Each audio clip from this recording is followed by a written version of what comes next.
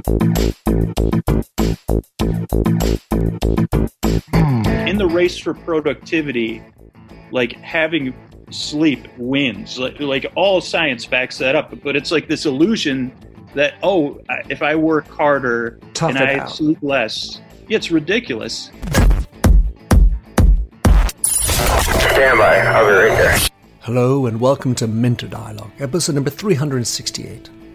Today is Sunday the 12th of April 2020, and this interview is a very timely one, especially for anyone with difficulty sleeping. My name is Minter Dial and I'm your host for this podcast. This week's interview is with Drew Ackerman, aka Dear Scooter, aka Scoots, and he's the host of the soporific, mellifluously boring Sleep With Me podcast that has 3 million monthly downloads. In this conversation with Drew, we discuss his journey to making Sleep With Me, his creative process, and some of the behind-the-curtain work that goes into making of each episode. We hear about how Drew deals with the online celebrity status. We also hear about some of his own battles with sleep. It's a deeply personal, vulnerable, and stirring conversation. You'll find all the show notes on minterdial.com. Please think to rate us if you like the show, and don't forget to subscribe to catch all the next episodes. Now for the interview with Drew. Drew Ackerman, my goodness, by which name you go most well-known, Scooter, Scoots, the man with the wonderful soporific voice, Drew Ackerman. In your own words, how do you describe yourself? Well, I guess I would describe myself as a bedtime storyteller or a spinner of long, winding, senseless tales. I'm going to guess you tell stories not just at bedtime, but you must be some kind of a storyteller.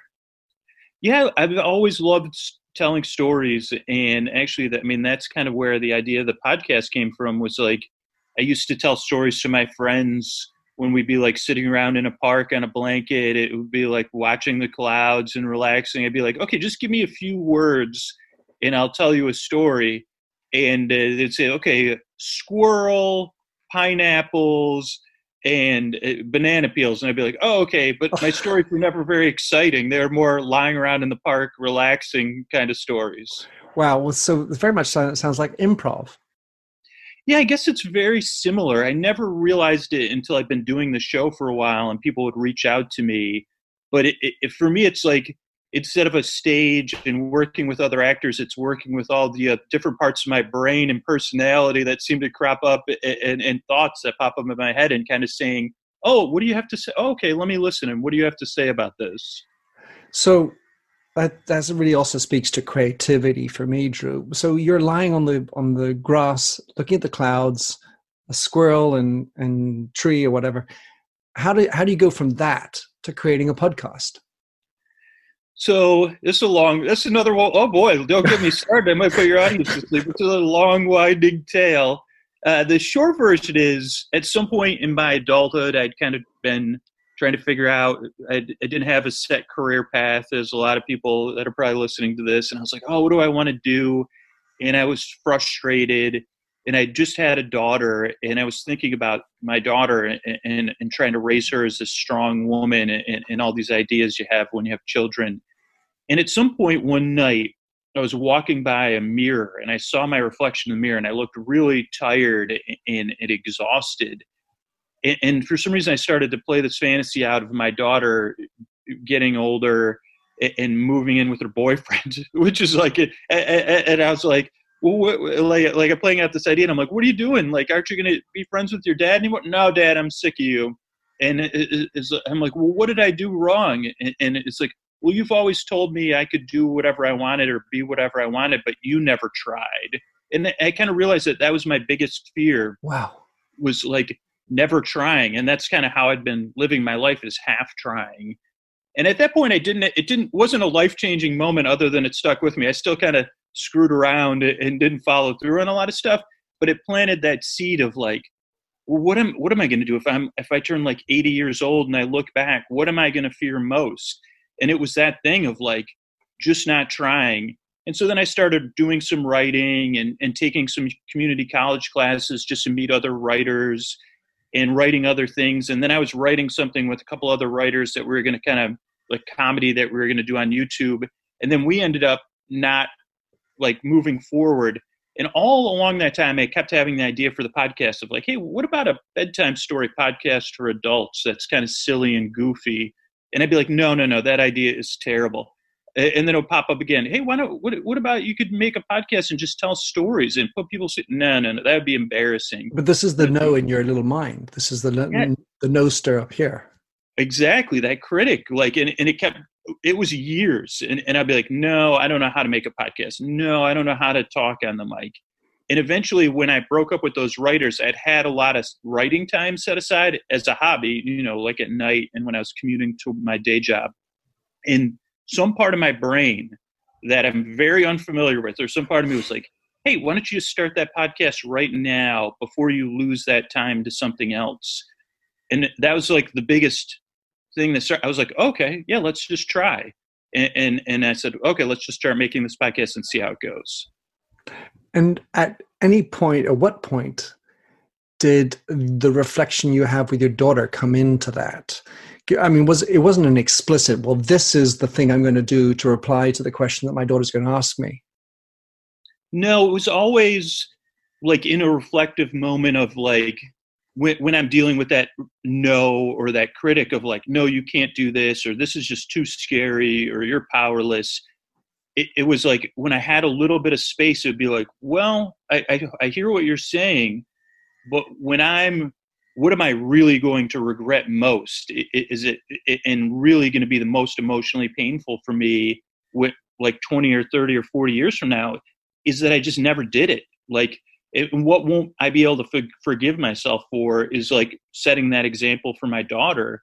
And so then I'd be like, so I think that's what gave me the space to be like, let's just try this podcast. We don't know what we're doing. We don't know if anybody will listen, but does it really matter? If our success is trying, it really redefined everything for me. Well, it's a beautiful story. And it also makes me think about how these things come about, which in your case, you were talking about this sort of, you had this idea and it didn't happen overnight, but it sort of like mulled wine, it sort of eventually came to be. And then all of a sudden you have that little moment that you try it. Who cares if it fails? And by the way, most podcasts when they start, of course, have 0 listeners, except for one, for Mom. Hey, Mom, I've tried this thing. So when you start off, because right now, as I understand it, your main Sleep With Me is your main podcast. You've done other examples, Sleep to Strange and Game of Drones, to which I listened for many, many episodes. Talk us through how you've come to this point of Sleep With Me. Yeah, so it was a slow thing too. It was like, okay, let's just start making the show and see how it goes and see how comfortable I could get. And again, that big threat for me was like, that little kid inside me was like, are you going to really follow through on this? Because this is kind of fun. As soon as we started making this, like, I really like this. And it's like, then it was like, are you going to let me down once again and not keep doing this? And it was like staying in that place of like, okay, let's just keep testing out these ideas. What works, what doesn't work. And for making a podcast, you also have to usually listen to it before it comes out, which can be painful, but it gives you so many lessons of like, oh boy, that didn't work. And then, yeah, like 0 people listen, and then 1 or 2 people listen, and then eventually like 20 or 30 people listen. And one of those 20 or 30 people will actually offer their opinion. And a lot of times it's like, hey, I don't know if I liked this. And for me, it was like listening to those things and saying, okay, let me try to fix this. Like, I won't talk about snakes. Or one of the most powerful pieces of advice I got from listeners within the first year was like, I really don't like it when you use self-deprecating humor, like in a sharp way. And it sounds more like you're doing it for yourself, or you're feeling sorry for yourself. And they're like, that impacts me as I'm trying to fall asleep.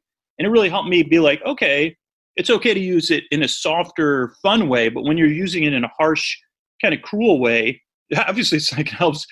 It should have been obvious to me, but it wasn't. It's like, oh, that's not going to help someone fall asleep if I'm feeling bad about myself or letting my critic like trash me in front of the audience. And so it's just a slow process of saying, oh, this worked and this didn't work, or this person didn't like this. And then it was like, okay, in making stuff, then you get to the point where it's like, you kind of have to find, and I think it's a fluid thing of like, why am I making this, or what is the guiding thing in my gut that's guiding this thing? And then how do I process the feedback coming at me? And how do I kind of stay balanced or vacillate and make mistakes and still recover? Because especially right now, people have strong opinions. And it's like you want to be able to listen to those or filter those and still be able to make the thing, because you can't please everybody. But at least me, I always find a default of like wishing I could or wanting to, but it's really impossible. Well, you've now got to the point where you have, as I understand it, 3 million weekly downloads. And as I was trying to figure out exactly the placement, that puts you in the stratospheres of podcasts. And so clearly you're a public figure now, Drew, and you must get a lot of interactions and, people calling you out for stuff. And do you have to deal with some, I mean, it's hard for me, hard to imagine, but do you have to deal with people who are being gross and unfortunate with you? Yeah. It's only that we're only 3 million a month, so it's not that quite that, but still huge. enough. It's still huge. But yeah, it's weird that I think it's been helpful, and I've had to grow. So anybody that's listening that thinks that this just happened, it took me like 6 or 7 years to get to this point, but of like being able to deal with the feedback. But my voice and my style of show hits some people's brain in a way that makes them absolutely outraged. And so they'll send me these outraged emails of like, and it's kind of a senseless outrage. I think that they can't sleep, and then they're listening to something that's supposed to help them sleep that they strongly dislike. So I get those emails, and it's like, okay, right, the show's just not for everybody. And so it helps me learn that lesson again and again and again. And then I've also learned that some people just aren't, like, especially people that can't sleep, are not well. They have a lot of other stuff going on in their lives, and they might lash out to me, whether they like the show or don't. Sometimes I get really personal, nasty things from people that like the show, and I have to be like, I just hit delete. I'm like, okay, this person's just not in a good place, and I'm the one they're lashing out at, and I don't have to like, if I start to see something that's feels insidious, I can just delete it. It just like if someone walked up to me and started talking to me that way, I'd say, you know what, step back, like, or I'm going to walk away from you because this is not cool. Wow. Well, I mean, good on you for dealing with that. I obviously think of course, you're an ongoing for-profit enterprise, but I think you're a public service too. That's the way I think that's the stature I like to put you. So you've got this kind of tone, these contours. I feel like you sometimes have to have padded corners so that you don't ruffle too many feathers. And as you're saying, it's sort of like an organic process to understand how to put more padding on this side and political correctness on that side. And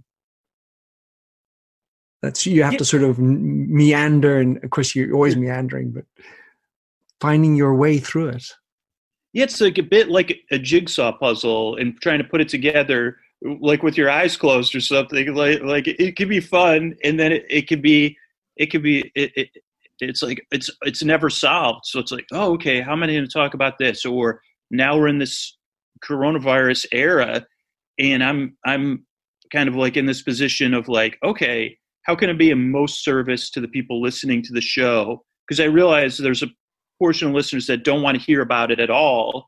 And I've a compact with the people to take their mind off of stuff, but there's also all these people that are impacted. So it's like, how can I balance that? And that's something I guess I'm still exploring and trying to figure out, and realize also, okay, it's okay to be wrong too, like, and make a mistake, as long as you're kind of trying to do it in the right way.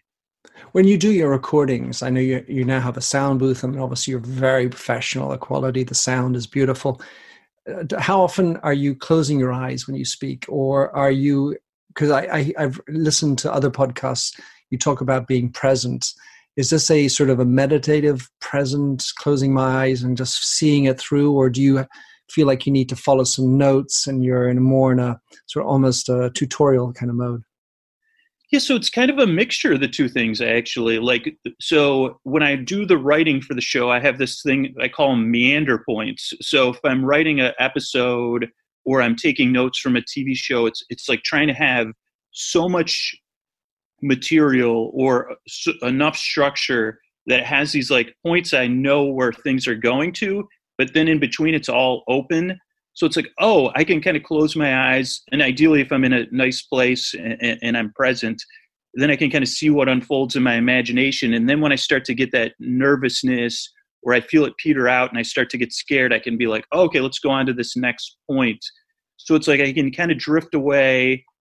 But I think like the one thing I've learned is like when I get scared or when it gets petered out, I kind of have to have something to go to, because otherwise it's going to wake the people up. I don't know. This is like in the area of like more feel than knowledge, but it's like, yeah, like how can I balance those two things? Sure. So I wanted to, since there's a growing interest in podcasting, not just because of today, but in general, it's obviously a big area.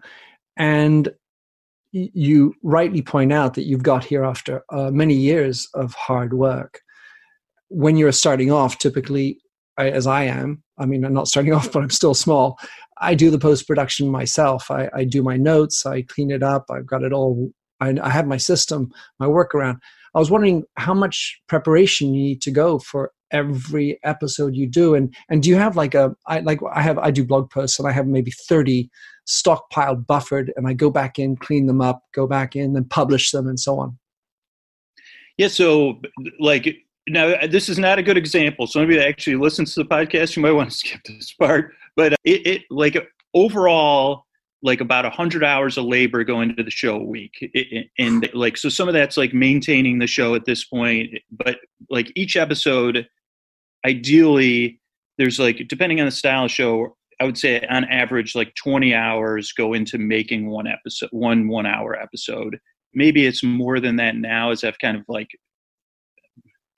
I also tend to be a little bit obsessive, but so there's like the preparation, then there's the recording, and then there's the post-production that you're kind of talking about too, of like, at this point I have an editor that I'll send the raw recording to. They'll run through it and give a listen and kind of clean it up. Then they'll send it to me, and then I'll listen to it again and mix it.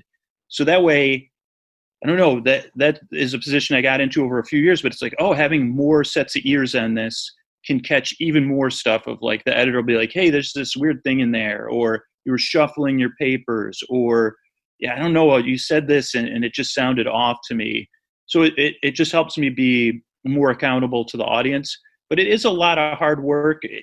And I guess like if anybody's listening that's like thinking about starting a podcast, I like always look at it in reverse now. When I'm telling people advice, it's like, oh, well, how much time do you have to make a show? And then kind of figure out, well, maybe just put it out once a month and then grow into it and then go out every other month or every other week. And then like I kind of did it the other way where I jumped in the pool in the deep end in freezing cold water. And I was like, make this work. But that's also part of my personality too. Right. And I like to say, you know, if a lot of people say, well, I'll do it weekly. Well, are you sure you can keep it up? Because better right. to add more than to wind it down, because we know that so many of these podcasts do fritter away. So you as you explain in other podcasts, you talk about how you were an insomniac when you were younger. And I wrote this book on empathy. And the reason why I'll make the parallel is sometimes I get a comment and yippee yappy. Well, Minter, you think you're like the expert of empathy, but that wasn't very empathic of you. So I end up being the cobbler poorly shoed, or whatever the expression is. To your point, you're an insomniac now. You're helping other people get to sleep. Do you still suffer from it? Can you tolerate? How do you get to sleep when you're can't sleep with me? Yeah. So I think the cobbler is like, that's a good one, but like it's like the wounded healer archetype is another one that people get. So I still suffer from sleep issues, and I've like at this point, like sleep is in the zeitgeist, and I read all these articles about sleep, how to get a good night's sleep, and I test stuff out because listeners will be like, hey, I've tried this. Do you think it works? And I'm like, well, I'll test it out. I mean, as long as it's not too crazy, I'll try it. But I still have trouble. Like sometimes it's falling asleep. Sometimes it's like, for example, this is real world. Like with the coronavirus, I've really not been sleeping well. Like I think the entire planet has not been sleeping well.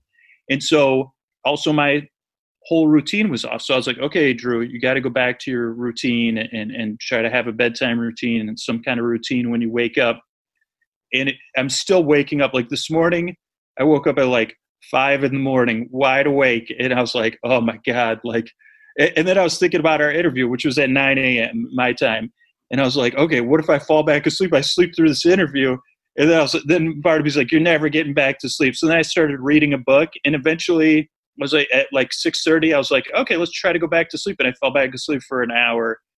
So yeah, it keeps me empathetic, like that. I know, I always wonder if that's like a job hazard. If I start sleeping 8 hours a night perfectly, that's it. I'll have to stop the podcast. Well, it's amazing, and the fact that you're in audio. Maybe we always talk about radio people having a face for radio, but you have this beautiful. I personally resonate with your voice, where that's the way I experience it, and I've talked about it a lot of times. And the good news, can you listen to your voice peacefully? I can listen to it, and I think maybe this is over the growth of making the show, where it doesn't. Well, I have a funny story about putting me to sleep, but I don't listen to it in a hypercritical way. I listen to it more in a curious way. So if I'm listening to a show, it might be someone asked me a question, or a lot of times it's just like, that's an interesting decision you made there. Or, oh, like you kind of missed, that kind of petered out. Or, oh, I wonder if what we would do next time.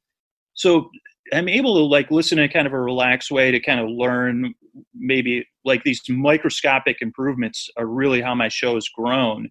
But also a lot of times I'll edit, especially when I had a day job, I'd be editing on my lunch break, and it would be warm. It would be warm and I'd be full of food, and I would fall asleep like at my desk, like listening to the show. So it does put me to sleep, just not at convenient times. Like I'd be like, oh my God, I can't, because it's even more boring when I'm taking giant pauses or taking breaths or drinking water, and I would just pass out of my desk. But isn't that the nature of this beast? That you can't sort of automate and dictate sleep. It's sort of, it happens when you don't want it, kind of thing. You're driving or not in inconvenient times, but when you need to have it, and then all of a sudden you've got to get up for this bloody podcast, and all of a sudden that kind of weighs in, and then you can't snap it in. Yeah, I mean, it really is this strange need that human beings have, like food, water, air, and sleep. And at least in most parts of the world, like those are readily available except for sleep. I mean, some people struggle to get food and water, but for the most part, like everyone struggles. Like sleep's not under anyone's control. No. And it's like the harder you try to control it, the harder it is. But we have a physiological need to sleep. And so it's like mind-boggling. And then the more you need it and the more you want it, the further away it is. Well, some people, my wife would be one who just never has a problem sleeping, virtually never. And then it seems that there is this other epidemic of sleep where people do, and Arianna Huffington now and the Walker book, and so much, there's much more topic about it. It's becoming a common topic, but not in business yet, where it's still sort of considered a personal thing. It's almost like you can't talk about sexuality or sleep. These are off limits almost. What do you think about that?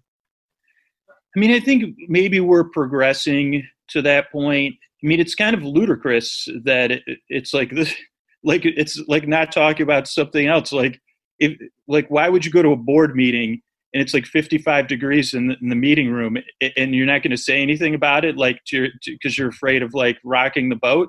It's like the same thing. It's like everyone is impacted by sleep. I'm sure that over the next 10 years, like insurance companies are going to be more involved, and health is going to be more involved. It's like, geez, like this is like in the race for productivity, like having sleep wins. Like all science backs that up, but it's like this illusion that, if I work harder and I sleep less, yeah, it's ridiculous. I totally agree. I mean, as I was mentioning before we started recording about this, the 3 untapped levers of productivity: empathy, sleep, and purpose. And I'm so not ashamed about that. It's just, it seems so obvious for me. I want to spend the last few moments, Drew, talking more about the podcast itself, because the majority of people podcasting have the average, as I was told by Rob Walsh at Libsyn, is 137 downloads after 30 days. You're at 33 million in a month. So anyway, much bigger numbers. That presumably is obviously good for a business model. But speak to us about how you've approached the maybe the journey to get to the business model you have, because it seems to be pretty much there's voluntary donations, and then there's the gifts or the things you can buy in your Sleep With Me store. How do you get there? Yeah, so it was a slow journey. Like it was.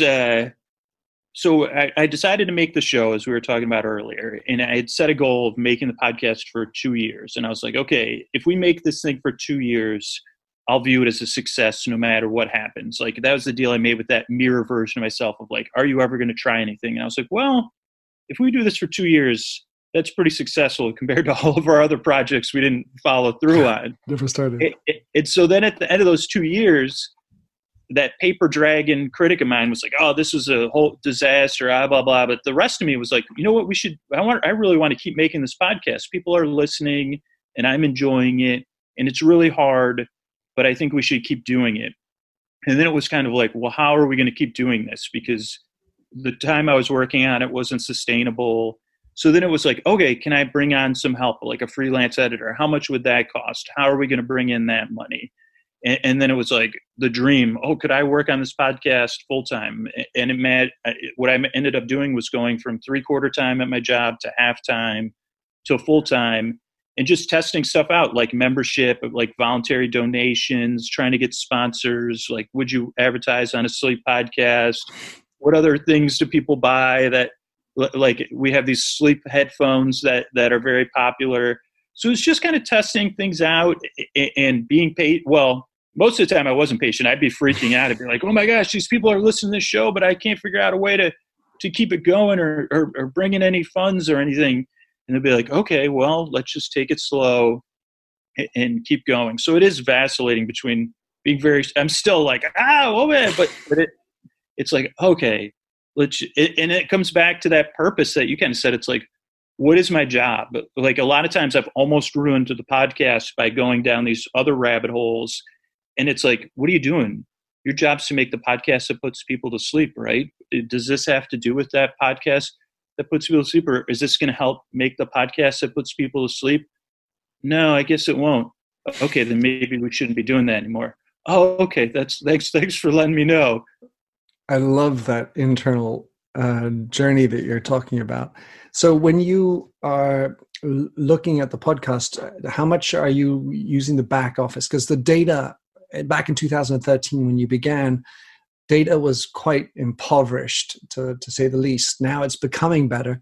How much are you looking at drop-offs? And I mean, drop-offs is what you're wanting, which is counterintuitive. But how does the data help you, and what are you looking for in the data these days? So I love data. So like, and it does inform a lot of how I make the show, especially because I can line it up with what the listeners are saying and see how the data correlates with that. So for me, and it's interesting you brought up Rob Walsh, because I had a conversation with him one time, because I said, do you know, like, with the new data we're getting from Apple, I can see when, like, what percentage of my listeners have a 45-minute, a 30-minute, or a 60-minute sleep timer set. So it's just like these drop-offs at those points. And then I can also see how many people are re-consuming shows, which was something I never knew before. It's like how many people are re-listening to an episode. So that can kind of help me be like, it can also see like, oh, wow, that episode just did not, no one liked that episode. They turned it off early. You know. Yeah, or like they didn't re-listen. So the ones that people re-listen to more and more, it tells me, oh, okay, there was something about this that really worked, or that people don't re-listen to. It's like, oh, that didn't work as well. Or how many people start the show, like a lot of mean emails I'll get will be like, oh, I can't believe you're asking for support, or, oh, I can't believe that. And then I see the numbers don't back that up. It's like those people have a strong opinion, but only 2% of my listeners skip ahead. So it's like, okay, that just does it. The data doesn't back up. That's your opinion, but it's not a majority opinion. So it can help just like try to refine what I'm doing, I guess. I love the fact that you're looking at the data and that you're a data geek, and I mean it's so relevant, the style of data that you have as opposed to what other podcasters are. They're wanting to have the 60 minutes. When it comes to the sponsors, of course, the challenge is remembering next morning to, or waking them up and turning the light on and then clicking on the I want that right now. What I've seen as a trend is that the host is the person who's speaking the sponsorship, and that is considered, I think, the winning thing, because it's more authentic, it's coming from your voice, it's more natural, it's you know the flow. To what extent do you feel like you also need to love the products? In other words, if I came to you with some horrible item, you're going to be, no way. There's always this sort of balance you have to work on. Yeah, so I think the host reads are very important, and for me, it is like very important me testing out the products, like everything. And I reject a lot of stuff, but I also will filter it through, because I'm probably more rejecting than other people would be. So sometimes I'll be like, hey, I don't want to try this, and I'll ask someone else, maybe another podcaster or someone I work with, and be like, well, what do you think? Like, I'm pretty resistant to that, but I want to have your opinion. And usually they'll give me their opinion, and very occasionally they'll be like, I think you should try, like, at least test the product out or something. So I think it's very important that I believe in the product. I don't have to necessarily, I don't know, all the ones that have stuck with me are like products I regularly use. And it's kind of devastating to me when like a sponsor doesn't work out of a product I love. I'm like, oh my gosh, I'm buying as a customer and my listeners aren't. Like, but I also can't predict what works. It's like some products I love, or I think my audience will love, they just don't land. And then other ones, like there's this deodorant company and I love them. And I was like, oh, I don't like, I was like, oh, I love this deodorant so much. And I was so terrified it wouldn't work out with the audience. I'm like, I just don't know if my audience will buy deodorant. And it worked out. So I was like, so glad, because I'm like, I don't care if this company ever sponsors the show again. I'm their customer forever. Well, so it's always had some lavender in it. Yeah. I mean, I think for me, it's like, I always look at the sponsorships like, is this company going to become a part of the show? Like where the listeners feel like, oh, I know this company and I affiliate them with helping me fall asleep. And they're kind of like part of this broader family sense. So it's like, oh, do they fit in with that kind of concept? And do they believe in the show enough to stick around long enough that they become a part of, like, where the listeners are like, oh, I know them, they're a part of the show. That's when it'll be successful. Like, it's just like anything else. Like, I mean, podcasting, it's a little bit less than this, but somebody coming in and looking to sell a bunch of stuff right away or really fast, it's just not going to work. Or like, I need an instant return on my investment. It's like, well, that's not really how this show works. Like, you have to believe in the show for the listeners to believe in your product. It's just it's going to be a more of a long-term commitment. That makes sense. Have you ever had a conversation around product placement? As in, so Scoots was talking this, and then, I put on the deodorant because I was feeling good and I liked this deodorant called Brand X. And I think like, I don't know. I guess like I always think about it like, I've always wondered if the listeners are going to be like I'm waiting for a dream. Like I had a dream I ate 40 sticks of deodorant, and it's like they're having crazy dreams about it. That's so funny, Drew. Well, I love it. So, Drew, where let's say that I'm imagining iTunes is probably the most popular podcast as it is for most of us. But where do you like people to come find you, follow what you're up to, learn more about you? Oh, and I wanted to ask you one more question, which is, do you have a favorite app or other tool that you could recommend for us to also go down, not to go to sleep because that's you, but otherwise? For podcasting or for sleeping. So I like My Noise, it's called. It's an audio app, and it has like a lot of different sounds, and you can kind of adjust them. Like, I'm a big fan of pink noise personally, or I'll use a lot of fans, and I'm always in search of things like, because I can hear the loops and I can hear the breaks, and then I'm like, oh, this just isn't going to work because I can hear when it reloops. So this one, it's really fun. Anybody that likes audio, it's a free app to download, and then it has some free audio samples, and then you can buy more, but it's My Noise. All right, well, and I'll play with it everywhere. And it actually works in the background, so you can listen to other stuff. Like there's like spaceship noises, there's throat singers, there's so many different things that you could test out, and you can mix them together. So I'll be listening to like throat singers, jungle noises, and spaceships all at the same time. That sounds very much like listening to the Grateful Dead, where you've got so many different things going on at the same time. Love it, Drew. So back to my regular question, my initial question, which is, how do people find out more about your podcast? And I'll put all these in the show notes. And where would you like people to follow you or connect with you? Sure. The easiest thing to do is look in the podcast app you use for Sleep With Me, and it should come up, and you can check out the show there.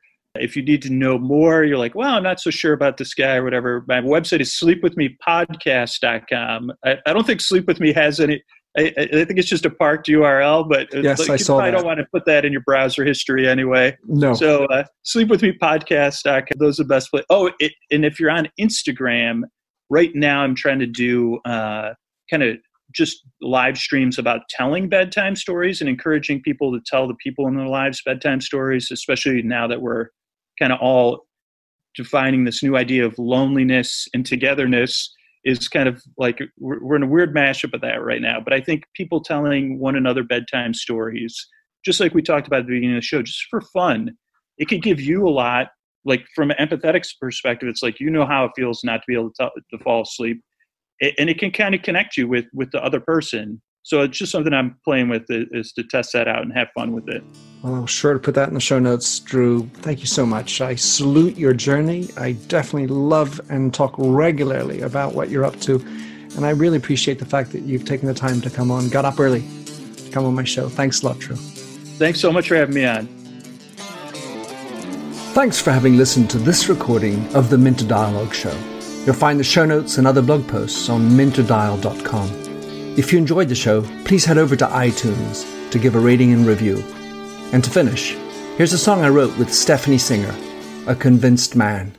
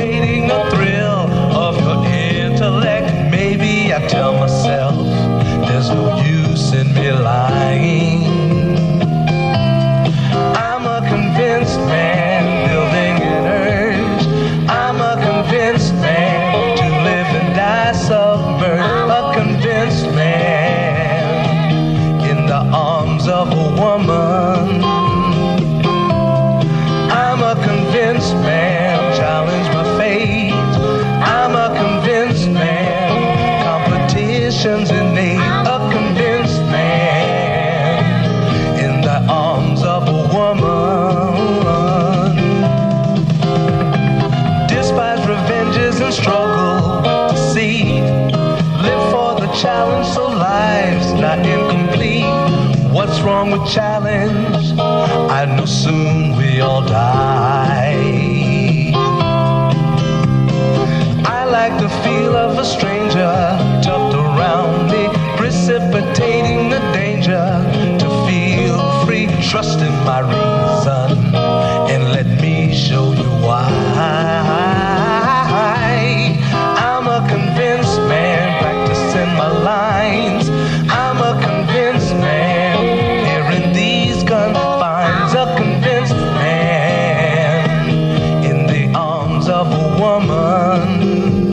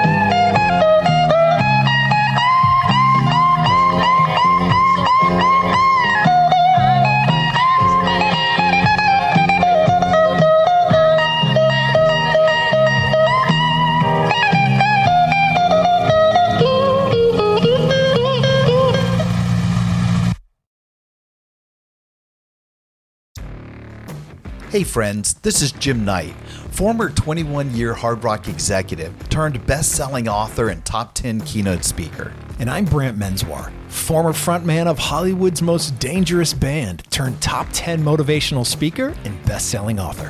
We host the how-to podcast Thoughts That Rock, where we talk to rock stars, athletes, CEOs, astronauts, and even next-door neighbors who share their expertise and opinions.